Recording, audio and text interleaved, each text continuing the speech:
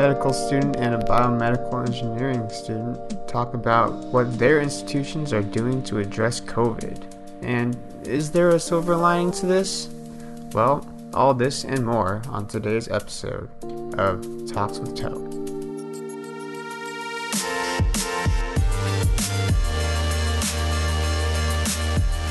Today on the podcast, we have our special guest, Zach Liu, who is a medical student here at UC Irvine Medical Center. You might remember him from a previous podcast. Unfortunately, we did have to take that one down. But we got to discuss today, catch up, and just see how quarantine life is treating us. We talk about the things that we're grateful for and the things that we've learned through this entire pandemic. Hope this is helpful and beneficial, and also just a little bright spot in your day. Cool. I mean, I don't really have any topics and everything, but we'll just jump into it and then we'll sounds good. Talk about whatever. I mean, we could talk about COVID, obviously. Yeah. When was the last time you did a podcast? I mean, it's probably been a couple of months now because, I basically kind of shelved any plans once things started rolling and it was getting clear that things were going to get shut down. I've been planning on doing a couple podcasts with some other people in the biomedical engineering department. Okay. Over the Zoom platform and stuff like that? Well, no, they were the in-person ones. And then once things started closing down, and then there was that one email where all right, we're all off campus. That just came out of nowhere. Then we'll just show this for a later time. And I just haven't had time to reschedule those. Yeah. But have you had a chance to integrate your work to more online based, or are you still basically able to do stuff online? Yeah, luckily my research is mostly computational as is. And that before this, I had actually just set up a remote server in our lab space that I could remote into. So luckily I did. Oh, cool. That. Yeah. Okay. Great.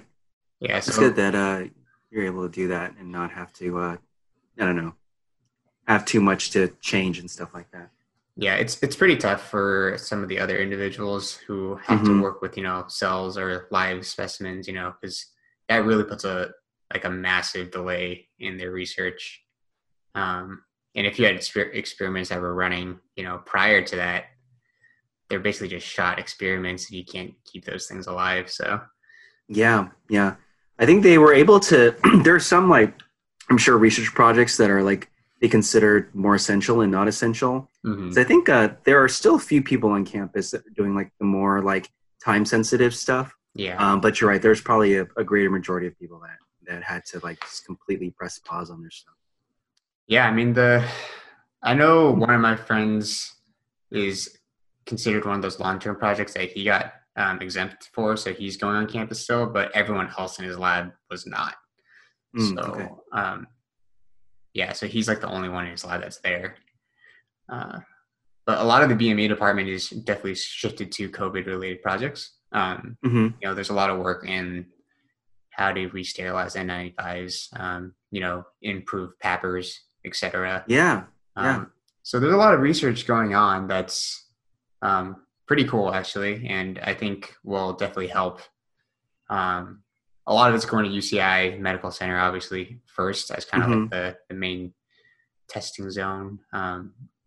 They just started. Did they just start using the N95 respirator repurposers? Because I saw an email regarding something like that. I mean, a lot of them are experimental, so probably. They're trying to get them out as fast as possible, But there's just not a lot of existing, experimentation on how to even re-sterilize those materials. Because people just never had to think about that before. In the medical field, pretty much everything you use in clinical setting, you just immediately discard, for sanitation purposes. So now that they're looking at these things, it's we've never even tried to sterilize some of these things before. So we have no idea what the materials will do under, sterilization conditions.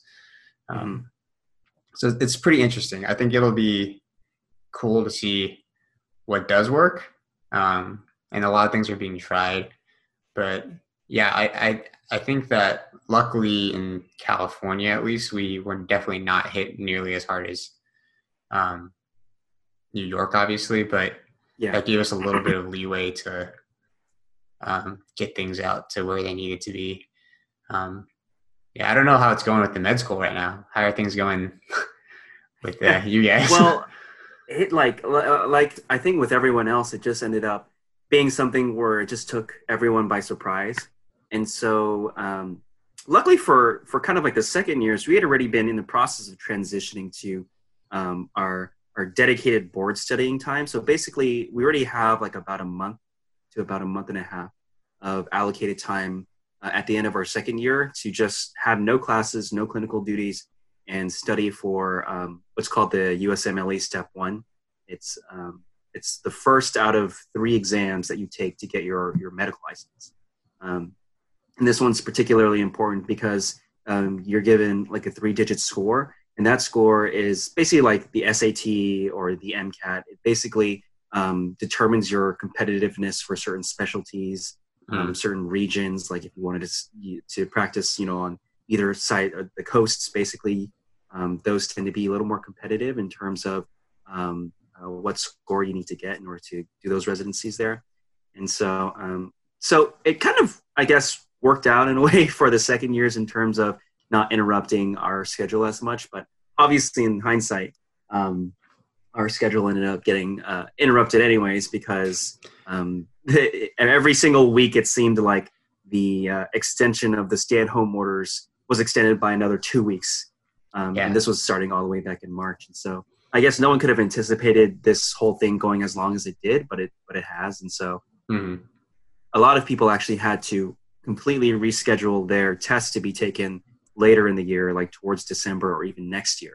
Which is a little bit of a bummer because you've been spending so much time already studying for it to be taken within the next couple of weeks. And so a couple of my classmates and I were fortunate enough to, as far as we know, be able to test next week. But a lot of people have had their appointments canceled and moved around and rescheduled. And so it's kind of a toss up in the air. Yeah. And most everyone else has moved on to like online distance learning, like what they're doing in the undergraduate campus. So all the first years are learning online.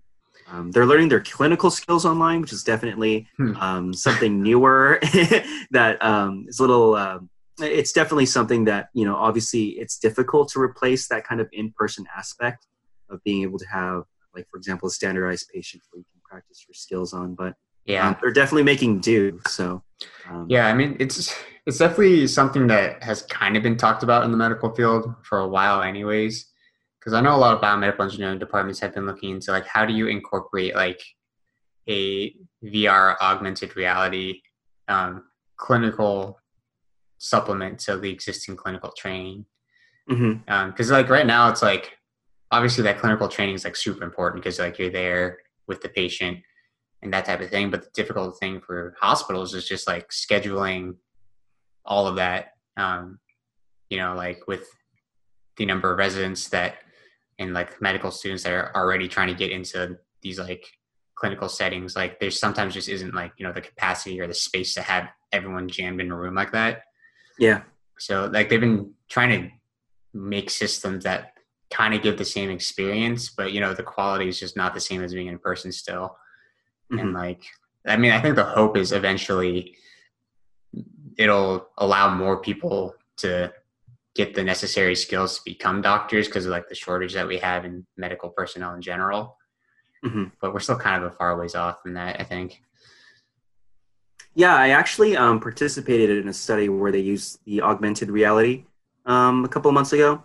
It was super interesting for sure. I think it was like we had an example of like a scenario that involved like an infant. And so they were able to, it was augmented reality. So they were able to like superimpose an infant onto like a physical, like in-person exam table.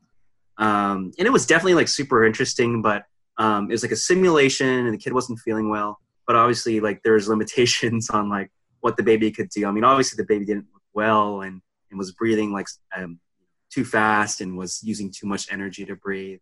But obviously like the baby can't like, respond to like you touching it and stuff like that because it's not there.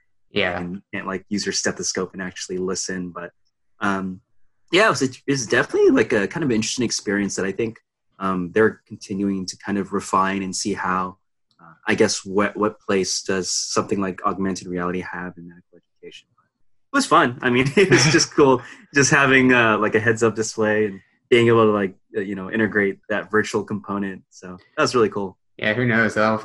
10 years, we'll probably look back and be like, oh wow, things are pretty insane. Because I mean, also just like the barriers to entry to getting started with those technologies is definitely dropping in cost too.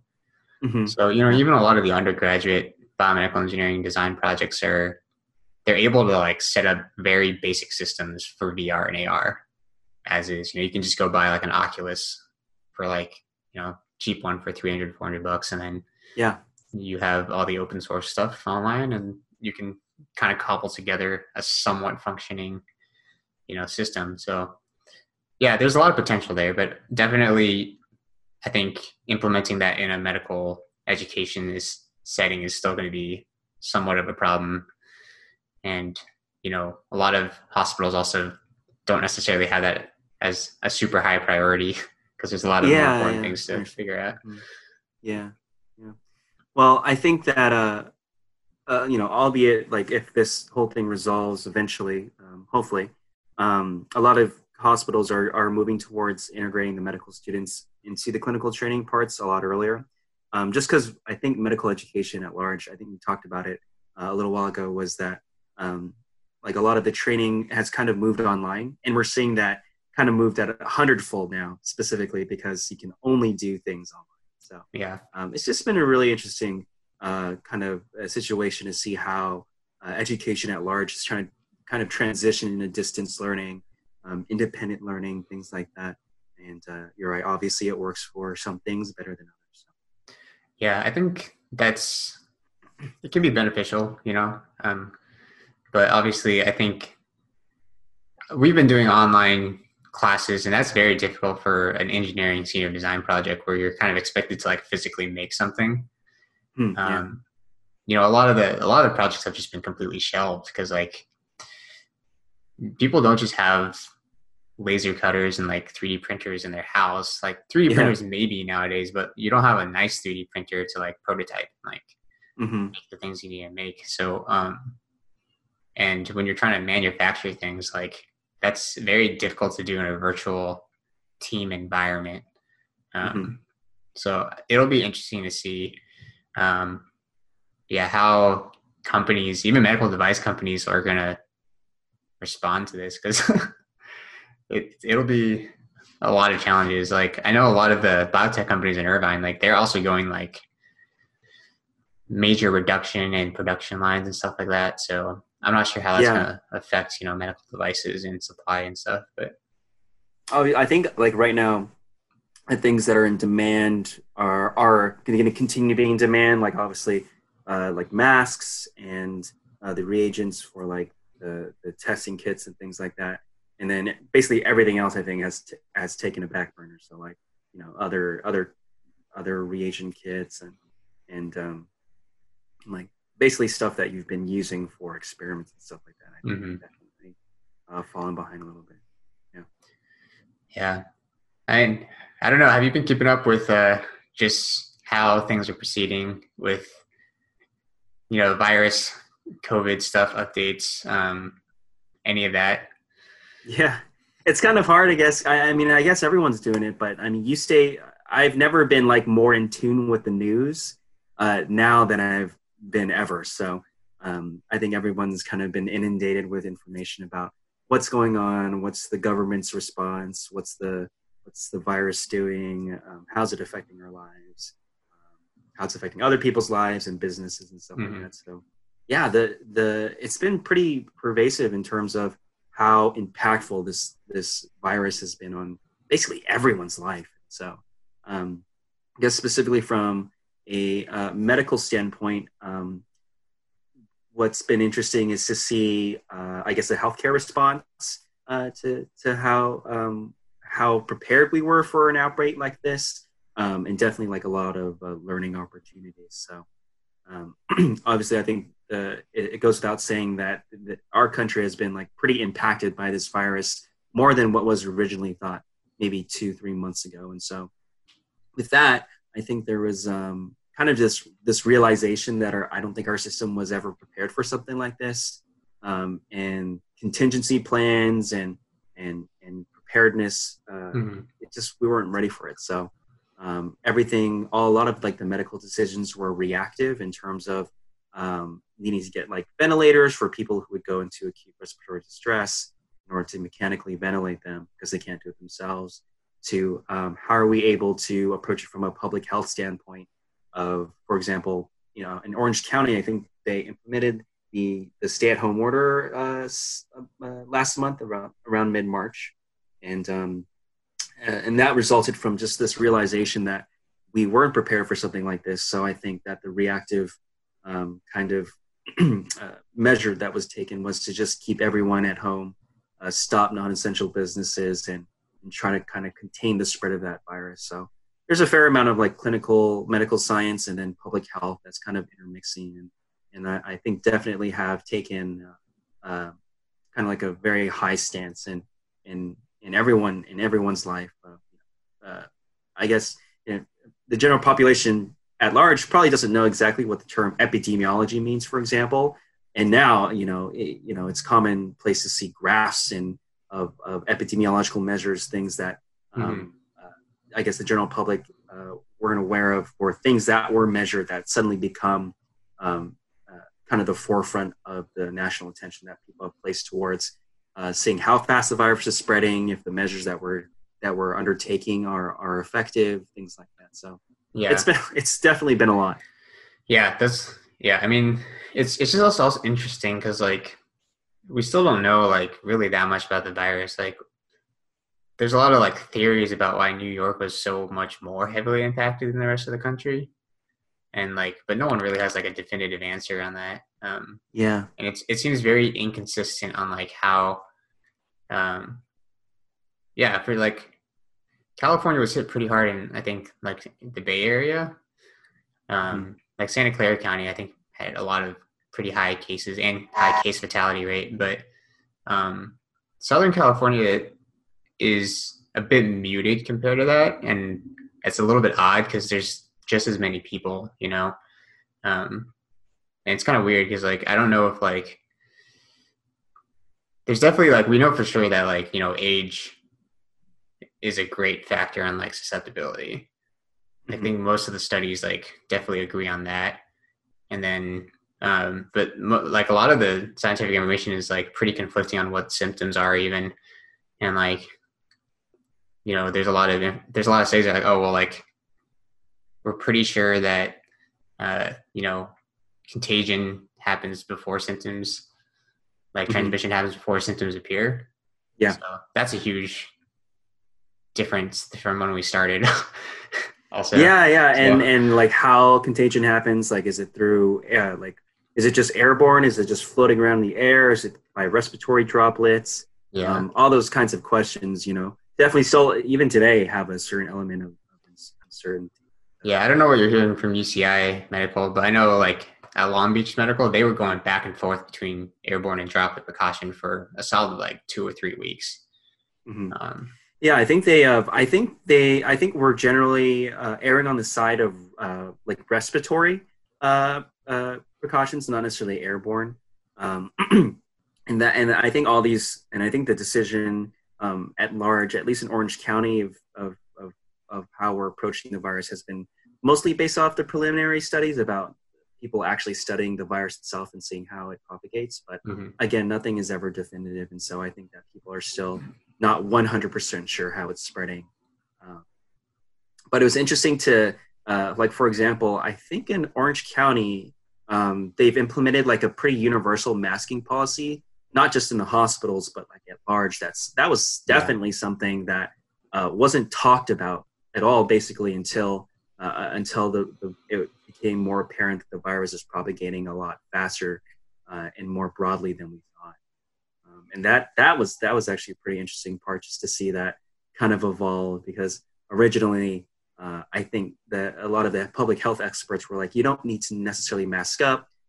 They were primarily concerned that I think the supply chain of masks purchased by consumers would have affected the supply chain of the hospitals. Yeah, which it did. Although I think, it did. Yeah, there's a little bit of intermixing there. So I think that the original kind of recommendation of not using masks, for example, was based off they wanted to reserve it for the people who are frontline in the healthcare settings, and B, just because it still wasn't fully understood exactly how the virus was propagating. So that was definitely something really interesting to see these past couple of weeks, how that has evolved. Yeah, I think, there are pretty promising results, I guess, about treatments. So there are a lot of things in the FDA pipeline. We'll see which ones actually make it out.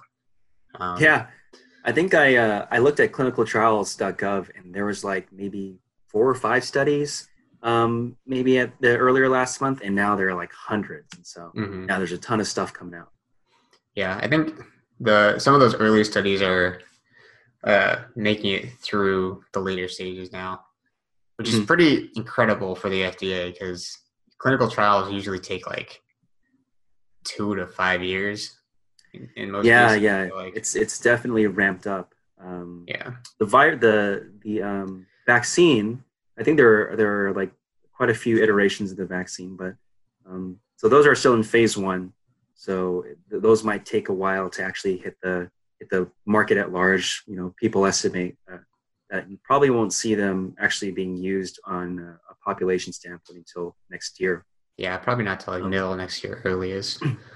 Yeah, but the remdesivir, which is one of the examples of the antivirals, that I think they're crunching the data right now, but apparently it's looking promising, and those were phase 3, and so it'll be interesting to see how they will use that drug in this fight against the virus. Yeah, I think Dr. Fauci actually made like first official positive comments on remdesivir like yesterday. So that's like very recent, but if it's coming from NIH, that's a pretty good sign that they're at least hopeful that I guess the big thing about this is that it doesn't cure the virus, it just reduces viral load, from what I've read at least. But that's still huge, because you could probably speak more to this, but like I think if you reduce viral load, that also gives your immune system time to like catch up and hopefully prevent people from getting to that stage where they need a ventilator, right? Yeah, it's an antiviral that I think specifically works to reduce the viral load, and I think you nailed it. It slows down the spread of the virus inside your body so that your immune system is able to kind of eventually get sensitized to the virus in the first place, which is probably one of the reasons why people get so sick, is because the virus is unique in a sense that your body doesn't necessarily have the recognition, didn't necessarily recognize it as foreign until later in the process as it's been allowed to propagate. And so just slowing that process down probably allows your immune system extra time to recognize it as a foreign, something foreign inside your body, and then subsequently mount a response. But it's really hopeful. I think it was really developed for Ebola, which is another type of RNA virus, like coronavirus is, except it was used. I think the main purpose of it was all the way back during the Ebola outbreak, where they were trying to control it there, and it didn't quite work for Ebola. So it was kind of surprising and interesting to see how they kind of just dug this kind of archived drug that didn't work for one virus and applied it to this virus, and it seems like it's been having a positive effect. Yeah, the viruses they're their whole entire own field of study. You have virology, but they're very, very interesting because like they're highly protein dependent in some cases, but their entire goal is genetic propagation. So hijacking your cells to make their DNA and RNA.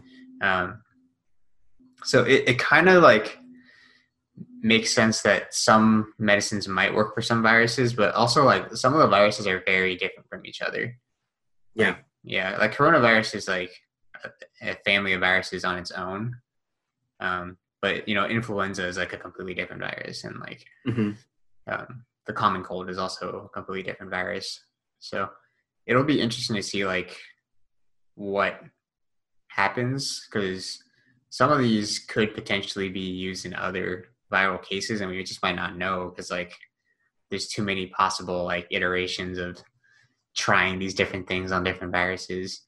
And in the end, like I think our immune systems typically, if they can do it, work better than drugs. So yeah, I mean the drugs, most of the drugs out there that are antimicrobial tend to be more like slow the spread versus completely stop it. It's usually the immune system that does the eventual cleaning up of the house and stuff. Pretty remarkable how redundant and how complex our immune systems are, for sure. It's insane. I mean, even like for cancer, which is like more of what I study, like some of the new methods are basically like gene therapy using viruses as a tool to trigger your own immune system to like clean up the cancer cells itself. Yeah, I mean, because I think a good amount of the cancers, one of the hallmarks of cancer cell, and correct me if I'm wrong, is its ability to evade the detection by the immune system. And so how exactly, I don't know, in a nutshell, how do you feel like that viruses have been used specifically to help your immune system detect those bad cells? Yeah, I think from my understanding is a lot of the targeted gene therapies, like their primary mode of getting, so I guess what gene therapy is, like you're editing a specific gene within your cells to allow for your immune system to take out the cancer cells. Mm-hmm. So you have a couple like hurdles in that. First, like you need a way to make sure that whatever gene you're editing edits only the cancer cells. So there's usually cancer cells express certain surface proteins that kind of make it a hallmark cancer cell. So you can kind of target those as like receptors, but to actually get the DNA into a cell, like the best tool we actually know that does that is a virus, because that's what viruses do, is they attach to a cell and they inject, their DNA into the cell. And that's like what a virus does. So some of the targeted gene therapies is they use a specific virus that is, been specifically genetically engineered for this, so it doesn't actually harm you, but they implant that gene. It integrates with, it only targets the cancer genes, hopefully. That's the goal.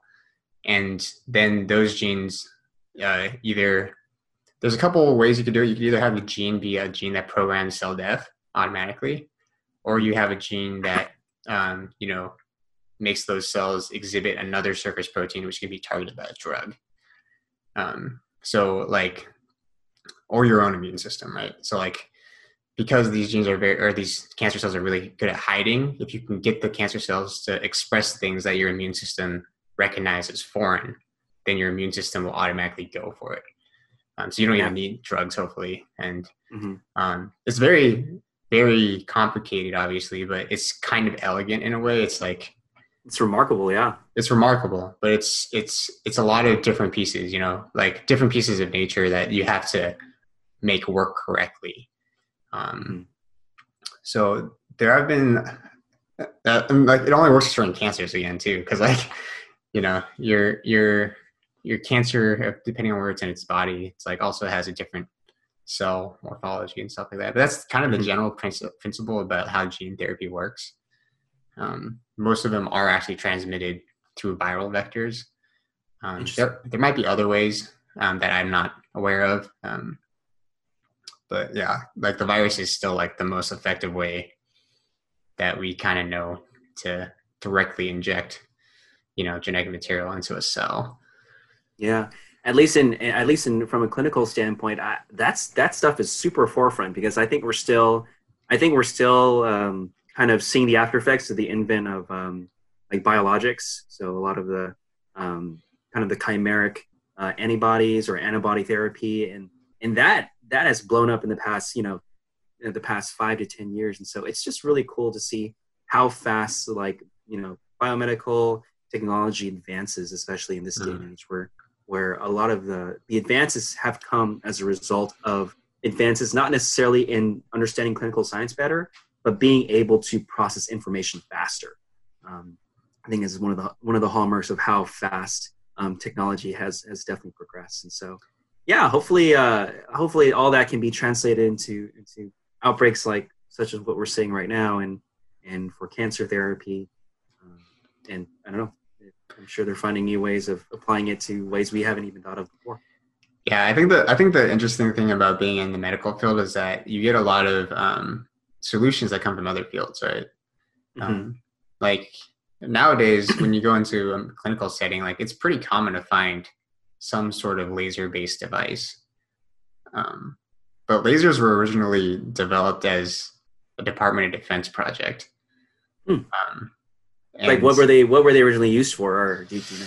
I don't know exactly. I think part of it is probably like either communications, like satellite communications, or weaponry. But nowadays, like there's a lot of medical procedures that are laser-based medical procedures. You have LASIK and that type of stuff. So it just took someone like, hey, let's use a laser on someone. Yeah. Interesting. Yeah. And then also MRIs, like that's an entire another thing. Like that's all physics basically. Mm-hmm. Like it's electromagnetism, massive magnets, and someone who was a physicist must have had a friend or someone who was working in the medical field, and they're like, hey, what if we like put a person in this, and they're able to get images back of the insides of a person using these magnets, which is pretty incredible. Yeah. Very beautiful, like very like detailed images too. Yeah, like that technology in itself is actually insane because I took a class on it like a couple of years ago, and it involves a lot of quantum physics, like not just like regular physics, like quantum physics. Yeah, I had to dabble, and it's not for me. Yeah, I mean, it's a very like mathematically complex what they do, but it's pretty crazy. So I think like in terms of just of all the times like this type of thing could happen, I think we're sure there's a lot of uncertainty, right? But like we're in a pretty good position, I think, technologically speaking, to be able to combat this. And I don't know. I think that there's a lot of reasons to be positive. Yeah. I guess from your standpoint, what have you seen like in the culture that culture at large that you feel has been kind of impacted by all of what we're seeing now? I think if anything, it's kind of revealed where people put their value. If that makes sense. I think from my perspective, like obviously I think this is like a very like serious issue that needs to be addressed medically, but at the end of the day, like I don't feel anxious about things. And I think part of that is just where I put, my value. It's not necessarily my work, even though that's important, and it's not necessarily my ability to go out and about. But I think what I've noticed is that, people definitely react differently under stress. And typically when that happens, it reveals where people's, most important, where they put most important value of their life on. And it kind of reveals in our culture that we definitely have a very huge idolization of work. I think to a degree that is probably unhealthy. And I kind of have experienced that also because if you travel abroad, like people's perspective on work is very different than the American perspective on work. How so? I think we definitely are more work obsessed. Even if you go to like, other Western countries, like in Europe, like the perspective on work is like, yeah, work is still important, but it's not this all-consuming thing that it typically is in the United States. And I think that's just been very interesting to see that, like, it's easy to not think about that because you're always working. And now that people have all this time, like, and people are also losing jobs, unfortunately, like there is a kind of a reassessment of like, what is the most important thing in life? And I think that's interesting to see. It is kind of saddening to see how some people react to it. I think, obviously, I don't know if you've experienced this, but going to grocery stores a very interesting experience now. And I think it's very clear to see that people get frustrated very easily in those situations and are a bit more selfish than they might think they are, and myself included. Like, I'm speaking from experience too. Like, those like little things that like pop out, where like, oh, maybe there is like a deeper issue there that needs to be addressed. Yeah. I think I've definitely noticed how this whole pandemic has like exposed a lot of like underlying cultural motifs that have definitely been compounded by all this going on. You're right. Like, I've seen multiple situations of customers blowing up at a associates for reasons that are just like, hey, it doesn't seem like normal to have to get upset about those things. But I think definitely what you're talking about kind of just the culture of busyness in our country is definitely something that has had to take another look at itself right now, because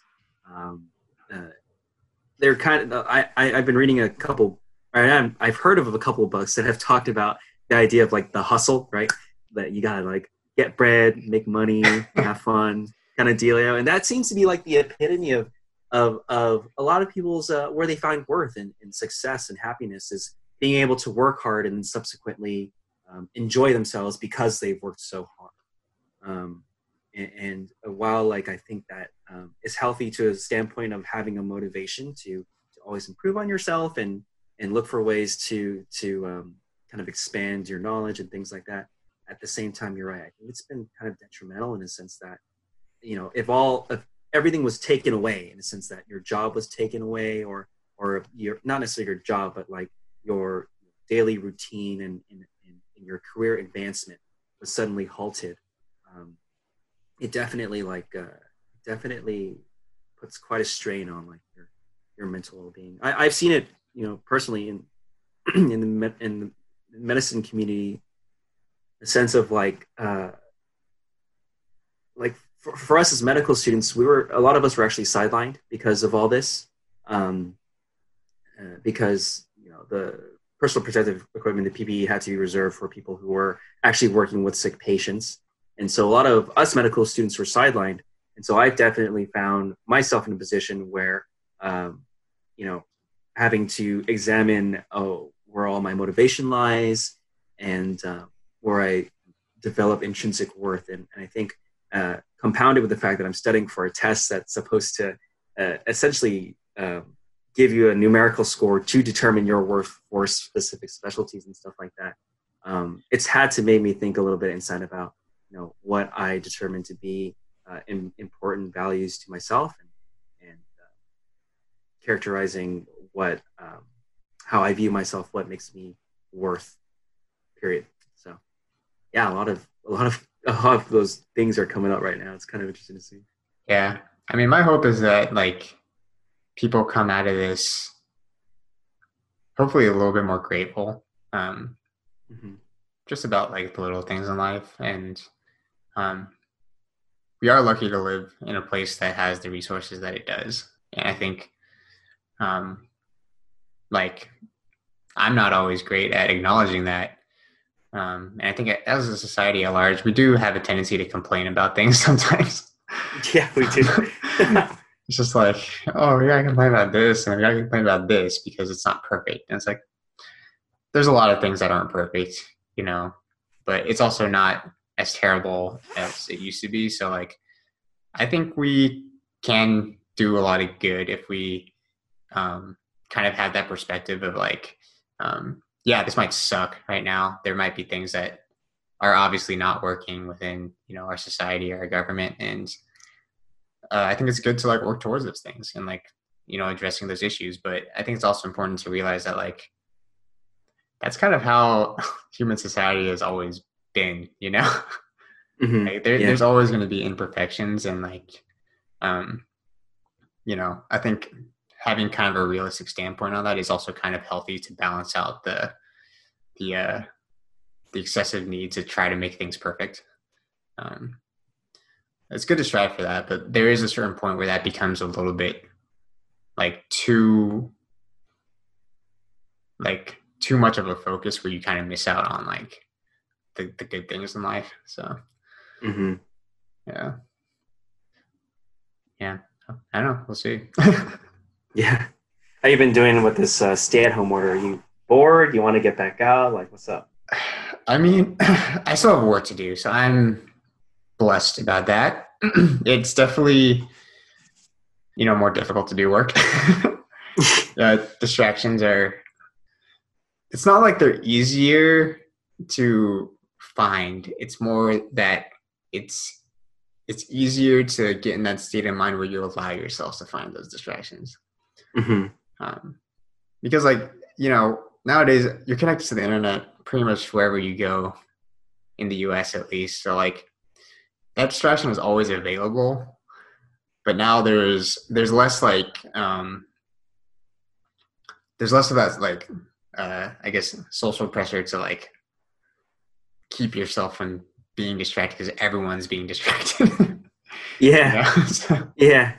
And I think people are like, I don't know. I've never been like the person who communicates like digitally like this, but I think people are like reaching out more. It's a good positive, because I think people are being more intentional at reaching out to each other and friends and family and things like that. But again, that's compounded by the fact that now you're indoors all day and you have the internet and you have Reddit and Instagram and all that stuff. Yeah, I still try to walk outside. That's good. Every day if I can. And I think a lot of people have actually been doing that from what I've seen, but people are being pretty smart about it. Like everyone will, go wait out of the way if you're like coming towards each other on the street. Like most people just like walk into the street because there's no cars, so like, you can just walk into the street. It's been surreal. There's my running path, which is it's a beautiful kind of like walking, biking, and a one-way road along Newport Back Bay. Are you familiar with that? Yeah. So that place is completely shut down to cars now. So it's been like almost liberating to be able to have the full like distance of or full width of the road to do your recreational activity. But yeah, sometimes I worry that I'm getting too used to walking in the middle of the road. How this ends up. when cars return. It's been so clear lately these past few days. That's also been something that's quite like eye-opening, is what an impact like this motor vehicle use has on the air. I've been able to see Los Angeles from here, and you're normally not able to do that because of the smog and stuff. Yeah, that's definitely a silver lining, positive to that. Yeah. Kind of reduce the crazy carbon output that we. I mean, it's not gonna last forever, but it's. I know. It's a small positive. You gotta take it, Yeah, they had to. Did you hear they had to like the gas industry or whatever? They had to start paying people to take gas off their hands because that's just insane. Yeah, how oil futures went negative for the first time in history. It's just insane that's like a thing that all of this has led to. Yeah. I think at large people are obviously, not to negate the fact that I think there's like a significant amount of people who are suffering right now because they don't have access to like I've been so blessed to be able to get just food from across the street from the grocery store, but some people don't have money to do that, or they are in like not so good situations and things like that. So but hopefully for a good amount of the population, I think this time has been kind of eye-opening, like I said, being able to recognize what's important to individuals and hopefully come out to it a little more mindful person. Yeah. And at the end of the day, I think, we as people like are kind of responsible for reaching out to each other. And it's been very nice, like you said, like being able to catch up with people I haven't seen in a while. And just kind of made me realize like, it's really not that hard to do nowadays. It's more just like a convenience thing that, I'm inconvenienced or something, or like I don't want to inconvenience other people. Yeah, I understand. Yeah. But at the end of the day, like everyone, like we kind of need like human interaction as people. some people might be more introverted. Like I personally am more introverted, but like at the end of the day, I still need like some human interaction. Like it doesn't, otherwise you just go completely nuts. Yeah, I think it's this whole social distancing. At the beginning, it was kind of like a pretty strict kind of blanket thing, like just stay away from people. But very soon, I think people started realizing it. Social distancing, like more like physical distancing, but like almost like social not distancing in a sense that you would probably reach out more often than you normally do to people, or just interact digitally. Yeah, it's kind of interesting to see that, how that kind of played out. Yeah, definitely. Well, cool. I think I know you got to get going soon, so I don't want to hold you too long. Yeah, man, appreciate it. Yeah, this was fun. Like, yeah, definitely. Hope you're staying healthy. Obviously. Yeah, you too, man. Yeah, and we'll have to do this again at some point in the future, and yeah, hopefully in person one day. Yeah, and hopefully you're able to take a test. Yeah, it's been something, man, because I think us medical students are specifically allowed to take it. I think a couple of other, because we take it at Prometric, which is like one of those broad testing facilities that also administers like the GRE and other standardized tests. But fortunately, I think for us, I think they've considered our exam essential because it's literally like a career stepping stone that you have to get done before you can move on to your next step. And so right, yeah. I don't think they want to completely do away with the generation of physicians. Yeah, that would be if they can prevent it. That would throw a wrench in the already wrench-filled medical system. Yeah. So, yep, fingers crossed. All right, sweet. Be sure to like and subscribe to Talks with Toe on Spotify, and also give us that 5-star rating on iTunes. Also, be sure to go to YouTube and subscribe to Talks with Toe. Talks with Toe is written and produced by Chris Toe.